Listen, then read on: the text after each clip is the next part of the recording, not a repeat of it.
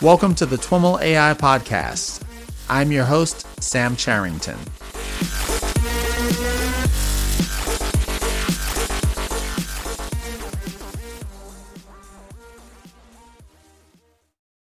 All right, everyone, I am here with Nando De Freitas. Nando is a team lead and principal scientist at DeepMind, as well as a fellow of the Canadian Institute for Advanced Research, or CIFAR, as you might know it.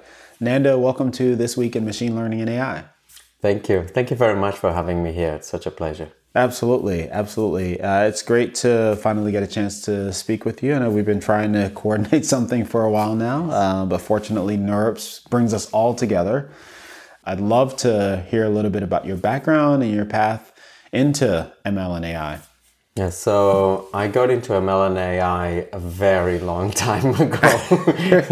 We're going back to prehistoric times here. So actually it was in 1994. When I was an undergrad at the University of Witwatersrand in Johannesburg, South Africa. And a professor, my control professor, introduced me to this thing called neural networks. And I was fascinated by neural networks and tried to learn as much about them as possible, coordinate maps, backpropagation, and ended up implementing something that eventually went into hardware, and it became a controller for pneumatic control valves. And with that work, I eventually even made it to an international conference. That was, I still remember, a 26-hour trip from my home to my first conference in Washington. It was extremely intimidating because I was this kid from Africa, and there I was meeting all these big shots and people that I thought I would never be able to ever hang out with. They were like heroes to me. Some folks like David Heckerman, Andrew Barto, and a few others, like very prominent people in the field. It was a great experience. It was intimidating. And when I went back to South Africa, that made me want to do a master's. And so I continued my work with neural networks, and eventually through that I was able to apply to universities, and I got lucky. I got a scholarship to Cambridge, and I went there and I continued working on Bayesian neural networks, and that was my PhD. And it became very statistical. Ended up going to Berkeley, and by just fluke, my supervisor there, Stuart Russell, was in computer science, so I somehow became a computer scientist. And eventually, after 2 years there, I moved to UBC, where I was a professor of machine learning, introducing some of the undergrad courses that you probably have seen on YouTube.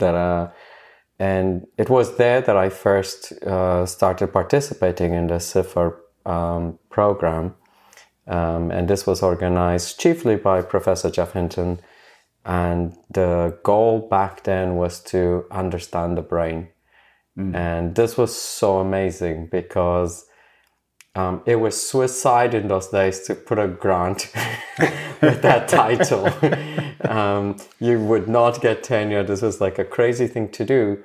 But fortunately, some of the key leaders in Canada believed in that ambitious vision. They're still there and they continue inspiring us, and that's what we did. We embraced that vision. Our research sort of steered toward that at the time what seemed a more difficult path, even though now it seems it's very easy in retrospect what we do. Yeah, and that's kind of how I got into deep learning and how I got here. Have you since returned to applications in control systems? Yeah, I continue doing a lot of that. Okay. So a lot of the knowledge that I gained from my undergrad in my master's in control, things about certainly all the mathematical thinking about the differential equations, knowing how to sort of map things to frequency domain and so on, but as well as being able to do things like PID controllers. Right. Those are still the things that we use today, like when we try to control robots, and we might use neural networks these days to sort of set up parameters automatically of different PID controllers. But, all that background has been very useful. Those were some of my favorite courses from grad school, PID controllers and hysteresis and all these different control theory things.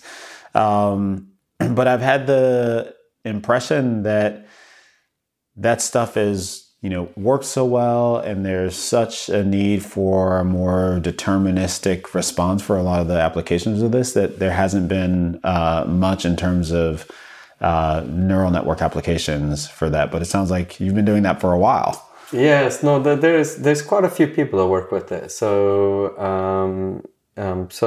control and the sort of combination of classical control techniques with the new sort of the reinforcement learning techniques.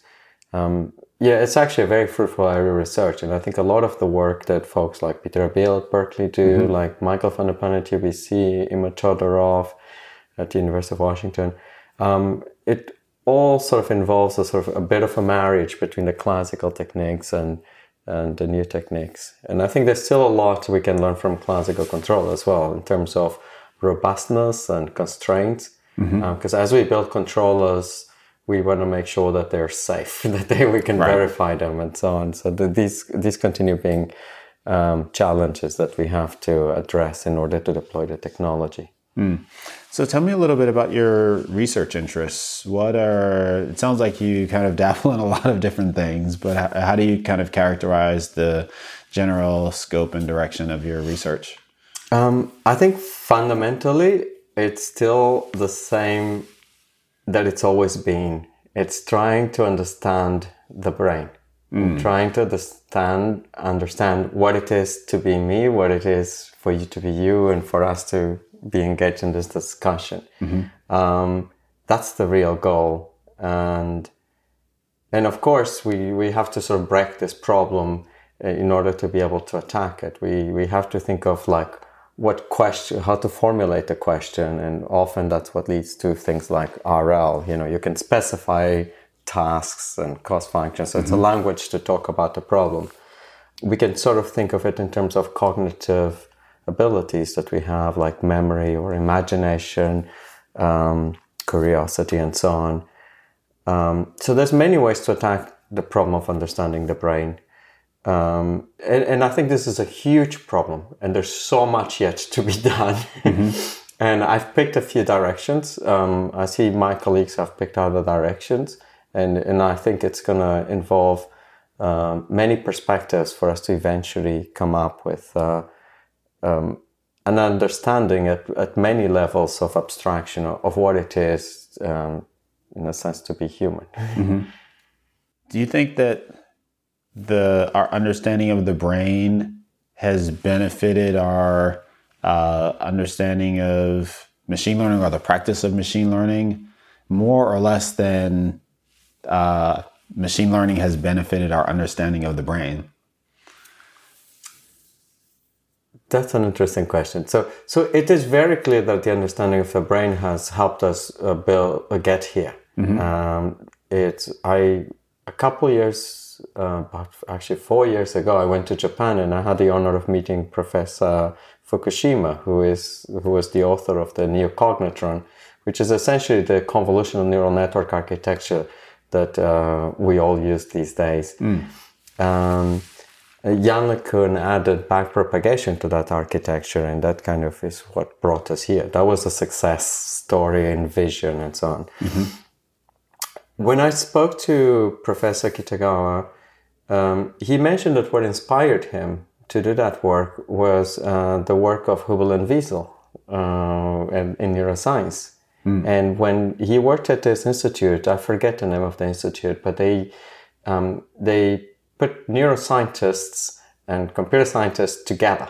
And it was through this combination of different disciplines working together that he found out about these results in neuroscience and decided to code this model. So I think neuroscience has played a huge role. I'm told that Sepp Reiter was also influenced by cortical models of cells and so on in order to propose LSTMs, which are also one of the key components of machine learning. Has it helped the other way around? That's a much harder question. I mean, clearly with the success of backpropagation and so on, a few researchers at MIT, for example, they went on and they were starting to use that new knowledge to explain how the visual cortex might be working, and so on. I also think more recently, folks are starting to, like Conrad Kording and so on, trying to look at the research that has happened, not just in machine learning, but the combination of statistics and econometrics and machine learning and biostatistics, looking at things like causal modeling in order to go back and try to understand, to try to formulate a theory of how it is that we should approach neuroscience and what sort of findings we're looking for. So I think to some extent it also has panned out the other way. Yesterday at the poster sessions, I was checking out one of the posters that was making kind of a strong correlation between what's happening in the brain and image processing and CNNs. And I'd always thought of neural networks in general and CNNs as kind of quote unquote inspired by the brain, but not really, exhibiting a very strong correlation. But they were, talking about layers as like V1, V2, V4, whatever, and IT, which presumably are relate to a model of how we think the visual information is processed in the brain. I didn't realize that there was that strong a correlation between these two fields. Yeah, there appears to be. Certainly, for example, at CIFAR, so every year before NeurIPS, there's another workshop that takes place. It's a 2-day workshop called the CIFAR meeting. And actually, I just came from it. There we've always have a combination. We invite people working in neuroscience, as well as people working in computer science, engineering, physics, and so on, people from different areas, from causality, etc. And we try to sort of use everyone's insights to sort of advance mainly to choose what research areas to explore next. Okay. So I think neuroscience has always informed what we do in machine learning, and machine learning, I think, also informed neuroscience. So certainly, at least at that meeting, that's the case. So the driving motivation is to try to understand the brain. So that kind of reverse part of the feedback loop. And one of the recent areas that you've been exploring to help get there is been imitation learning.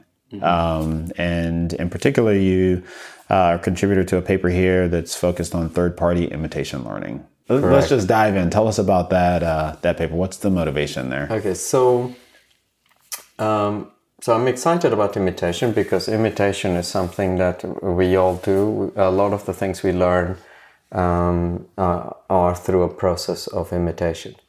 And in particular, I'm interested in a form of imitation called fuse shot imitation.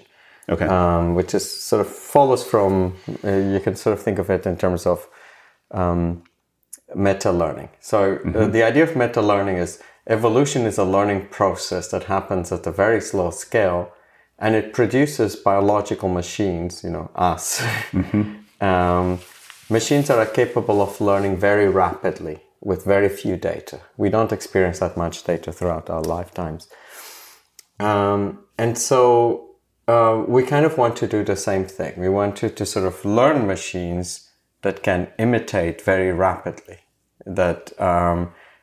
So we train them through a very expensive process, but then we can deploy this machine and someone can demonstrate something to this machine, and then the machine is able to do that.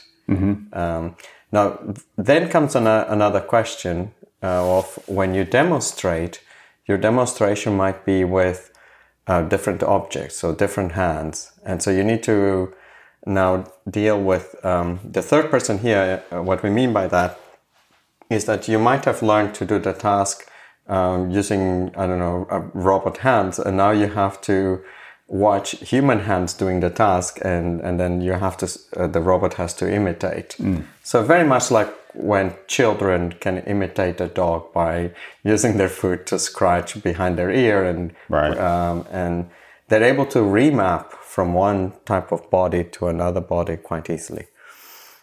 And the contrast is, I guess, first-person imitation learning, which is For example, you're looking at the actions that someone is playing in playing a game and learning based on those actions, as opposed to just watching them, quote unquote, from a distance. Correct. Right. So you precisely. So in first person in Atari, for example, if you're playing Atari, first person you would collect data from playing the game in Atari. You would try to fit a model to it. In third person, what we do is we actually go to YouTube and we look at people playing the games. And it's third person because there's a bit of there's a domain gap. In YouTube, sometimes this video is, well, the video will definitely be of a different resolution, different color. It will have ads inserted. It will, it has all sorts of other artifacts. And so we need to be able to remap from that thing in YouTube to our domain so that we can play the game. And inspiration for this for me was like watching a child, actually my nephew, spending a lot of time playing. What's that thing that kids play? Minecraft. Minecraft, okay. Yes. So he spent a lot of time watching Minecraft, and I remember telling my brother, "You're not worried about this?" And my brother's like, "Oh no, this is actually very good. He does really well in school when he does this sort of thing." And what he does is he watches these videos and then he goes and plays. And so I realized, well, that makes sense. This is what we should do.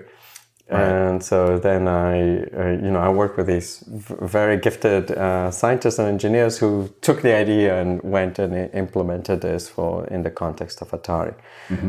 I think this is sort of an initial step, which is more than anything just a demo of what could be done. I think there's a lot of footage in YouTube for all sorts of things.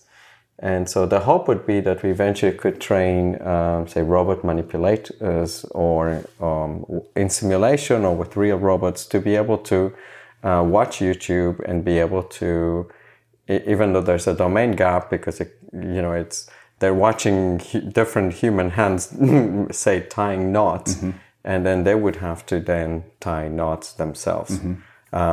That's not actually easy. Like tying shoelaces, for example, is something that even 6-year-old humans struggle. Interesting. I think I've come across videos that or examples of research that is trying to do some of that kind of thing, but not with actual instantiated robots, but like animation. So watch a video of dancing and try to get the stick figure to dance or things like that. It seems like there are a lot of parallel activities kind of going after the same type of problem. Correct. So a lot of this can be done in simulation, and in a sense it's easier to do it in simulation.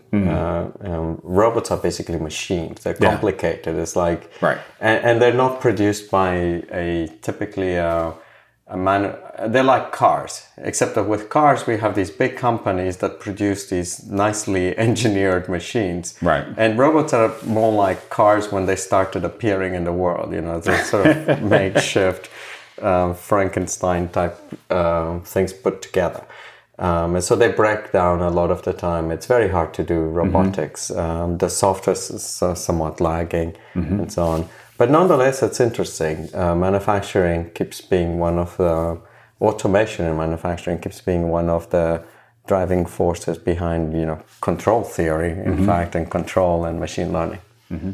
And so has your work in this area with playing the Atari games, is that also still in simulation, or do you have some robotic thing playing the game? So that's in simulation, but we have been doing other works, also doing imitation, and in particular doing this few shot imitation, where we use simulation, so physics accurate simulation through an engine called MuJoCo. It's kind of what OpenAI Gym uses. And then we also use real robots to do these sort of things. And so we've been very interested in this sort of few shot imitation, which is basically imitation with a few data. The challenge here is, and the challenge being the challenge of what I call few shot meta learning, is to get a machine and being able to sort of demonstrate something new to the machine with novel objects, with novel motion, and have the machine be able to do the same thing. So if you think of, I want to go beyond building machines that are like classifiers, like a CNN, and instead they're learning machines. They're machines that I can give to someone at the factory, and that person can then modify the machine via demonstration or via some formal language or natural language, and get the machine to do something new or do it slightly different. So I always think of the next generation of AI machines as adaptable machines or tools that learn. It's very much like when we give tools to animators. I think to people in factories and so on, what we need to do is give them tools that they can adjust and adapt and sort of become much more productive, so they don't have to do all this sort of low-level coding in order to, or change hardware, etc., in order to deal with the fact that maybe the lids of their water bottles have changed in size. Right. So when we're learning as humans, one of the things that we get to take advantage of is this relatively vast amount of quote unquote common sense that I guess you can kind of think of as like transfer learning in a sense. Yeah.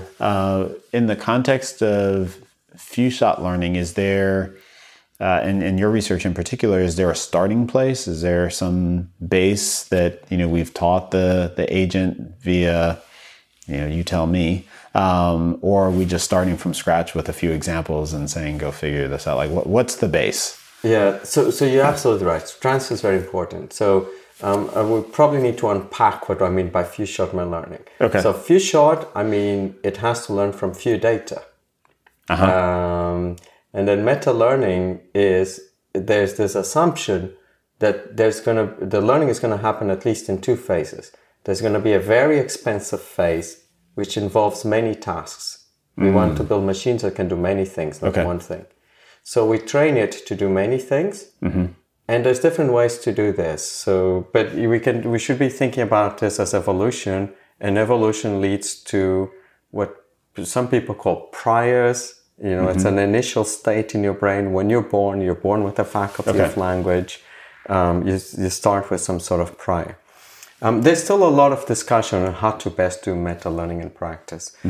And so there's this long process, and then there is also another process, which is the fast learning, which just with a few data, you should be able to learn to do something new with new objects or with new behaviors. So this is very important for robotics because unlike simulation, robots cannot afford to do repeat a task a trillion times until they get it right. And so it's important that they learn rapidly. So the name of the game then is maximize generalization while minimizing the amount of time needed to learn. In which of the two phases, or both? Actually, in both phases. But particularly in the second phase, you sort of assume that you will be given very few data and you will have very little compute power and you will have to come up with a solution very quickly. And of course, if you haven't in the first phase constructed a representation that allows for abstraction so that you can so you can sort of easily move to new tasks, then this is not going to work. So it's important that whatever representation you come up with, that there be sort of these, in causality people call this, like Bernard Sholkov and recently Professor Yoshua Bengio here in Montreal, they call this sort of the independent mechanisms. We also often refer to this as concepts, abstractions. And so by having these concepts, abstractions, or programs, I did some work before on something called neural program interpreters that I'm so very excited about, which is trying to understand these modular components of things in the world, like behaviors, programs, objects, and so on. So if we have that, and at the same time, we don't want to hard code this. We want to learn this. So I think that's important. then we have some much more hope that we will be able to generalize to novel objects and so on. So we'll be able to reuse some of the knowledge. So we'll know, if we had knowledge, for example, of physics, then whether this new task involves dropping something, then it doesn't matter whether it's an apple or a watermelon or or a piece of chalk. If you open your hand, it will drop. You can predict it because you have an understanding of the laws of, at least at an intuitive level, you understand the laws of physics. So we definitely need abstraction. So it's few-shot meta-learning, but in order to get generalization, we need abstraction. We need to have a causal understanding of the mechanisms in the world. Kind of taking a step back, we've got few-shot, meta-learning, imitation. All of these are part of, they're brought together to try to solve this problem. Is meta-learning kind of like the core challenge? And if you figure that out, then the other two are easy, or do they each kind of contribute their own unique challenges to the overall picture? I think they're all different perspectives of looking at the same problem, which is like, well, how does the brain do it? Okay. So the meta-learning perspective is very useful, but of course, it still leaves open the question of how do we choose the representation. Likewise, we do some reinforcement learning when we do imitation sometimes. Sometimes we do supervised learning. But whether you do reinforcement learning, supervised learning, or whether you choose to think about problems in terms of reinforcement learning and off-policy learning, or you instead choose to think about them in terms of causality and counterfactuals, it's kind of it's a matter of taste. It still leaves the question of what are the representations. So we still have to figure out what are these sort of independent representations and how to combine them in order to solve tasks. So I think all these different perspectives on the problem are very useful. The multi-agent perspective is also very useful because the most interesting thing at NeurIPS is not like the objects around, it's the people. People are the most interesting in our environment. A lot of these abstractions that I'm talking about, they're only possible with people. We can talk about a podcast because even though podcasts are things that, or perhaps a better example is we can think about today, Wednesday. There's no such a thing as Wednesday in the world. Wednesday is a construct of our minds. It's an abstraction that we humans find useful to communicate. And so eventually we do need the multi-agent perspective. And another sort of thing that sort of comes into this, that's sort of important in third-person imitation is I'm able to, say, observe you, and you have a slightly different body than mine, and I have this sort of third-person view of you. So I'm looking at you, and I can see your whole body and parts of your body that you can't see. I also have my own sort of perspective, and I know what I'm feeling, for example, in my fingers, and I know how cold this room is. And apologies. And no worries. So the interesting thing is that so if you think of, I have a third person view of you, and I have a first person view of me. And through that, I can have a first person view of you. So I can more or less predict how you're finding the temperature in the room. I can probably predict what you're feeling in your fingers right now. And at the same time, I can also do the third person view of me. I can sort of step out of my head and imagine me sitting here in this chair ranting at you. And so we then end up with this 2x2 matrix. And eventually, I think this being able to sort of step outside of my mind and to know that it's me here talking to you. And to be aware of that, I think it's very profound and as part of understanding what is intelligence and how do our brains work. Because this is about knowing how I relate to the world. How do I know what I know? It's to know what I don't know, to know what I don't know. It's we're getting to this question of awareness, to be aware of your knowledge. It's something none of our machines have at present kind of done.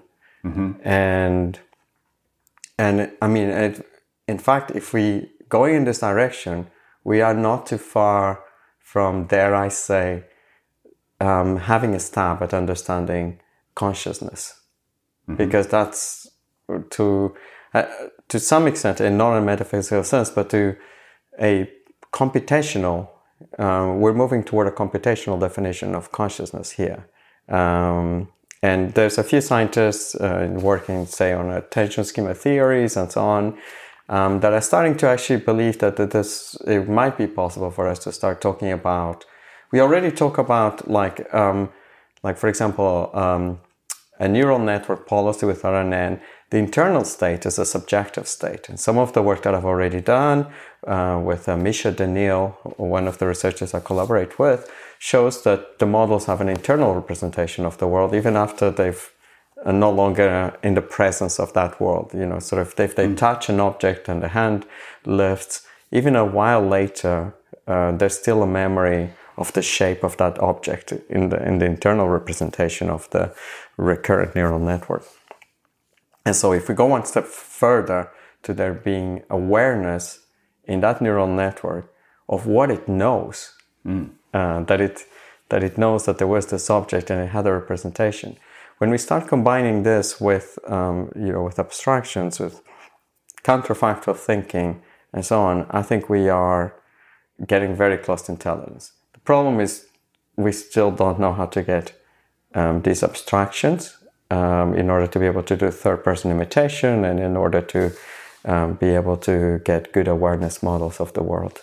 So when you're pursuing a line of research like the third-person imitation learning, can you walk us through, the various phases of a project like that? How does it evolve? So this one in particular, it's fun. You go collect videos of Atari and YouTube, and because the first thing you need is data. Yeah. So one initial state is coming up with representations that, whether it's the video on YouTube or whether it's the video that you can generate by playing the game in your own emulator in the lab. The representations in both domains are such that they are equivalent. So we call this sort of so one of my collaborators... Which are the two that are equivalent? The representation. So it's just the idea is to build neural networks that will, whether they look at a YouTube video or the actual video in the emulator that I have, they will produce similar representations. Okay. So the question is, how do we train this? Because we don't have supervision, and it's not an RL problem.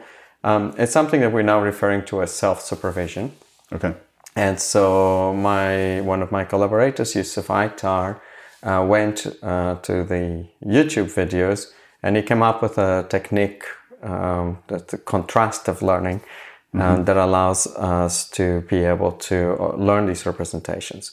So he, for example, tries to predict whether a video frame appears before or after a recent video frame, or he tries to classify how many steps ahead is one segment of video from another segment, or whether the audio, which is an important part of Atari that we never get to see much of, whether the audio signal happens at the same time or not as the video signal.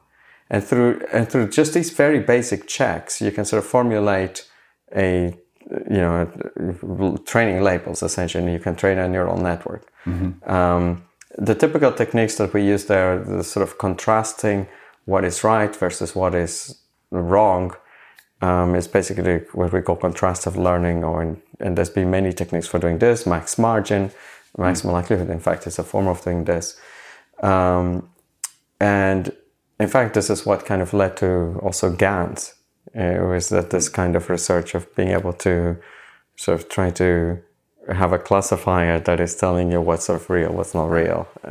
So you've collected the video, and I'm still not very clear on the two representations. Right, one representation is the one you've built up from the YouTube videos. What's the other?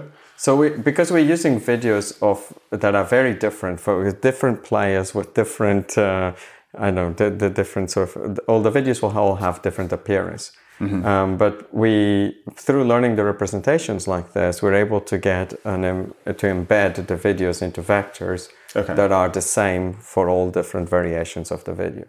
And once you have such an embedding... embedding on a frame by frame basis, or segment, or entire video, or something else? Typically on a frame by frame basis, Okay. but you could sort of do this also. Conceivably, you could try to do this over sequences also. Okay. And with this, now if you have a trajectory in YouTube, now you can map this to a trajectory in latent space, in the sort of embedding space. And now this is essentially the trajectory that you need to follow when you play Atari. So then we use this trajectory as a reward signal, and then we just do reinforcement learning. And here Toby Pfaff, the other collaborator, just went and tried a couple reinforcement learning agents, and then it sort of learns to, it's using the trajectory as the reward signal, and it tries to follow it by taking actions in the game. So essentially all we've done is we've used the data that we observe in the world, solving the task in a slightly different setting. We call it with a domain gap, and we first learn the features, and then once we have those features, we can use those features to construct a reward function, and then we just try and just maximize the discounted sum of returns in order to solve the game. Okay. You mentioned that the videos that you come across have, different levels of quality, and I thought you said something like different, colors or levels of noise. Correct. Or whatever. Do you do any pre-processing, like domain adaptation, or anything to augment the data in some way? Yeah, so in effect, the self-supervised learning is a form of domain adaptation. That's what we're trying to find features that are sort of common for all these domains. In Atari, the domain gap is not that big. Yeah. So it's somewhat easy for us to do some processing of the video scale and so on. Okay. What we will need to do is really address, and there's been a few papers, but this is still, I think, largely an unsolved problem, is be able to just watch a few videos of someone in YouTube doing something like pouring liquids, and then be able to get a robot, whether a simulation or a real robot, to also pour liquids. That is very hard to do. And in terms of mapping human hands to robot hands doing the task. There's a few nice efforts recently. Chelsea Finn has done some good work in this. We've sort of been looking at this as well. OpenAI has also some works. But I think we still have a long way to go before solving the problem. And so what's your sense for what the next step is, the next piece of that puzzle? So I think it's one of the things that I'm going to be betting on will be through coming up with better representations. And currently there's two sort of hypotheses here. One is just make the networks bigger. Right. And so the big networks is something we explored recently on a paper that we actually just put on arXiv recently with an algorithm called MetaMimic. The idea of MetaMimic is it closely imitates a demonstration. Like we in fact call this high fidelity imitation. So you're trying to do something precisely like a human would do. Okay. So, and the idea is we're going to learn to do what humans do precisely for many, many tasks. So far we have only done it for one task with variation in the task, but the intention is to do this for many tasks. If you can learn to do one-shot imitation, sort of imitate many tasks, then at test time we show a new task with new objects, and then you check whether we can still imitate. So we've in effect test generalization. Now, what we found when training MetaMimic is we had to keep making the networks bigger in order to improve generalization on the test set. Typically, RL researchers haven't focused much on generalization, and that this has changed recently over the last few years. And I'm actually glad to see our colleagues all sort of embracing these generalization tests. And what we're finding is here it becomes really important to make the networks big. However, we didn't know whether we could train the massive networks that we trained for perception, for things like vision and so on, to also do control. But in this work, we found out that it is indeed possible. If you have enough sort of these demonstrations, it's possible to train, like in our work is the largest ever trained neural networks to do RL, and by orders of magnitude larger than any pre-existing network.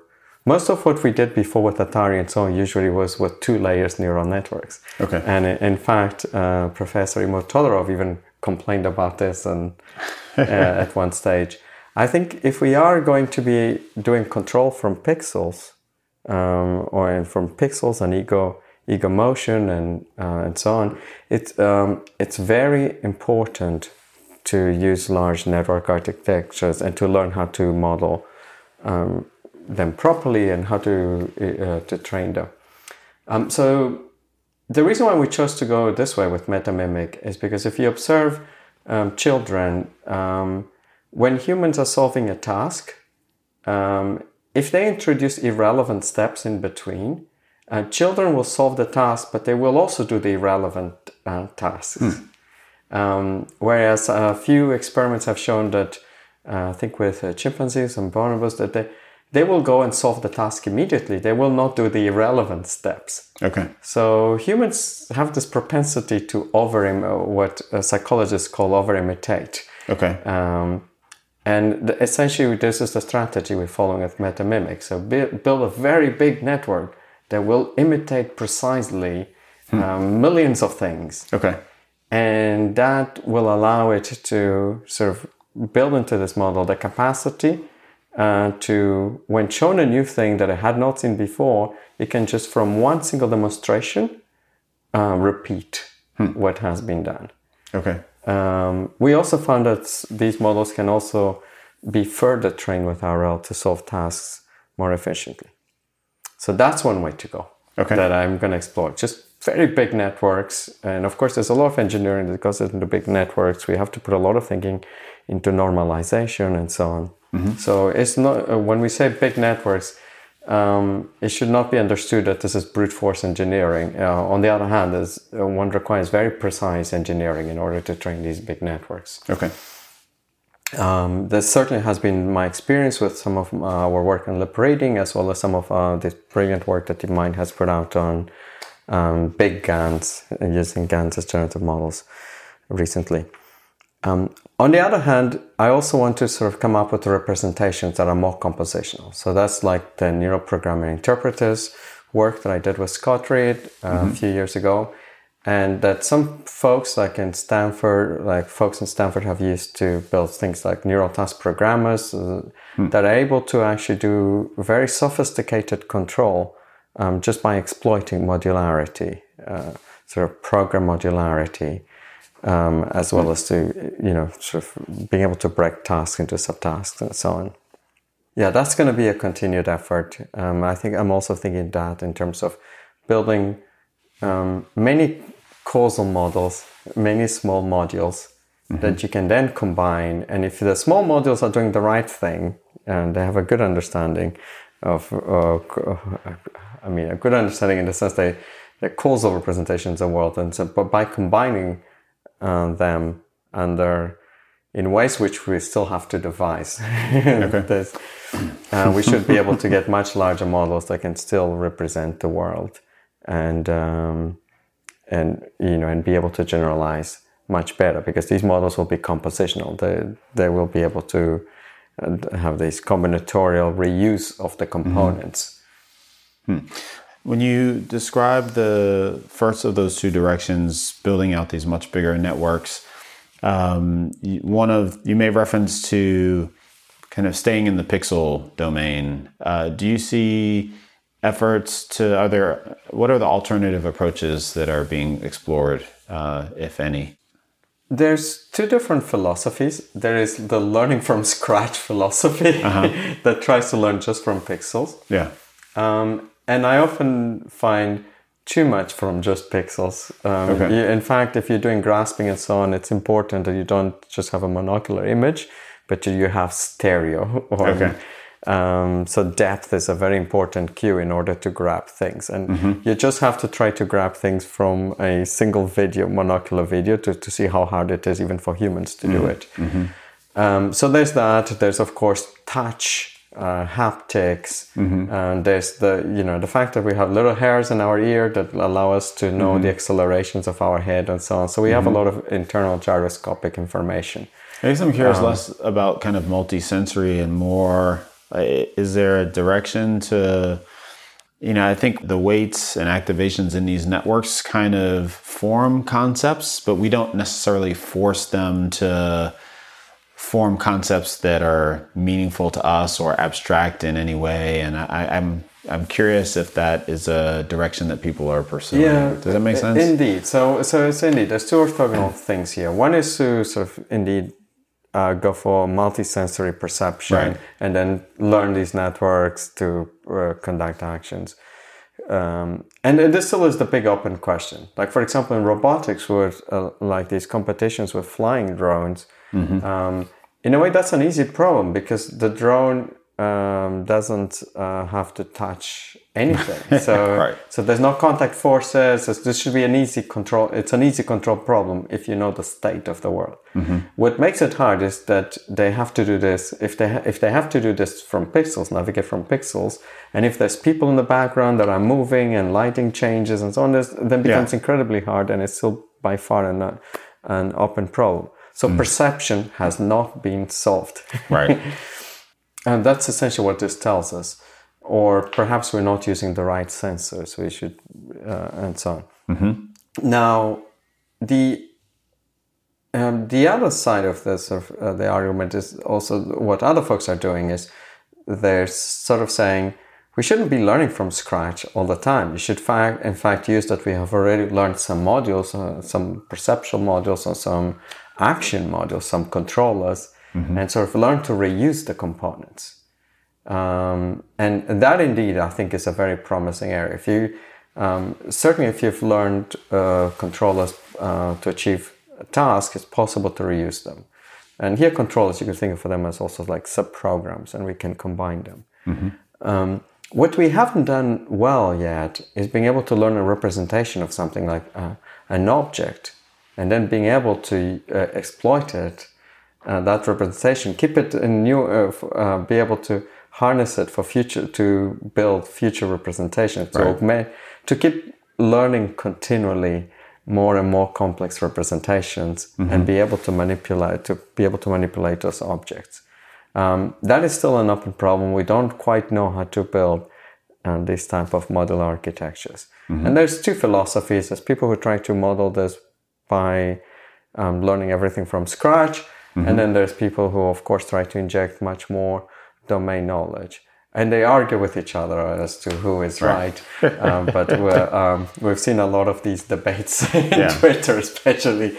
But I think the verdict is still open. It's good that there's different perspectives on this. Well, Nando, any advice or words of wisdom or pointers for folks that are interested in kind of digging in a little bit deeper into this area? Or closing thoughts? I guess come to NeurIPS and iClear, and then it's sort of get to know, watch this podcast, listen to it, and there's also brilliant courses online like Andrewing and so on, so where you can sort of get into this sort of material and get a much better understanding of the material. We also organize summer schools. We, as in many researchers, volunteer throughout the year to teach summer schools all over the world. So here in Canada through the CIFAR program. Lately, I've been involved with teaching a summer school in Africa called the Deep Learning Indaba, which is a great initiative because, and I think that is a parting thought that I want to bring into this. AI is a set of very powerful techniques. AI will be very influential in our world, not just the tech world, but AI will shape politics, AI will shape our economies, and so on. It is essential. It is of paramount importance that everyone has access to AI. If currently there is very strong biases, women are underrepresented in AI, There's a huge underrepresentation of certain races in AI, of certain continents in AI, and we need to address these imbalances. We need to address them for two reasons. One, we want to build tools that are fair. We want to make sure that AI is for all of us, not just for the few. And the other reason is because some of the people that have been marginalized from this actually have a lot to contribute. We often look at Africa as there's this wall that hasn't participated in the machine learning conferences. This year at NIPS we have at least 2 papers that I know of that came from Africa. So by helping a bit, going and volunteering there, we can sort of start reaping the benefits of their contributions. Mm-hmm. And there's lots of things that came from Africa. Gaussian processes were invented at my university by Professor Krigg, and it used to be called Krigging. EC2, if you actually look at the history of AWS, Africa played a big role in it. This were people in South Africa working on this that have given us the infrastructure that now pretty much holds all the data from all banks and nation states and so on. It's important to also address the problems in Africa that we haven't even thought about because we haven't gone there. Things like translation. In South Africa, there's 11 official languages. In other countries in Africa, there's like 50 languages. When people tweet, they usually use 3 languages mixed. So translation is a huge problem. And so when you go there, you learn this, and then you realize, it's important to sort of start working more on unsupervised machine translation and so on. There's also other problems. Like one, and I'm really going off track here. This is a very long. I apologize for having gone this long. Another problem that I thought was very interesting in going to Africa 2 years ago was when I learned about Mom Connect. So with Mom Connect, moms essentially get enrolled when they go to hospitals into this messaging service. And throughout Africa, people use these very cheap old phones that we used to have here. And they can still text and communicate quite efficiently. In fact, the service plans are not as expensive as here in Canada. so in many ways, they have leapfrogged our inefficiencies. And what they can do is the doctors can send them messages, reminders of what to do after the child is born and so on. And they can also, if they have questions, they can text the doctors. So, for example, they could text the doctor, and this is like an example of what happens. Like, I've given water to my child all day and all night, but the child keeps throwing up the water. At that stage, the doctor can simply say, boil the water, provide that sort of basic advice that will save a life. And in fact, if we want to have a huge contribution to the health of people on our planet, those little things are the things that sort of matter the most. And you can learn about them when you go and include people from other communities. And then you see the wonderful things they've already done to address this problem. So they actually can contribute a lot of insights into the development of machine learning tools. Well, Nando, thanks so much for taking the time to chat. It's great to get to speak with you. Thank you very much. Thank you for listening.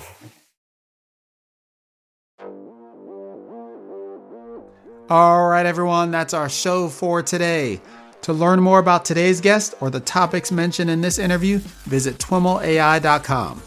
Of course, if you like what you hear on the podcast, please subscribe, rate, and review the show on your favorite podcatcher. Thanks so much for listening, and catch you next time.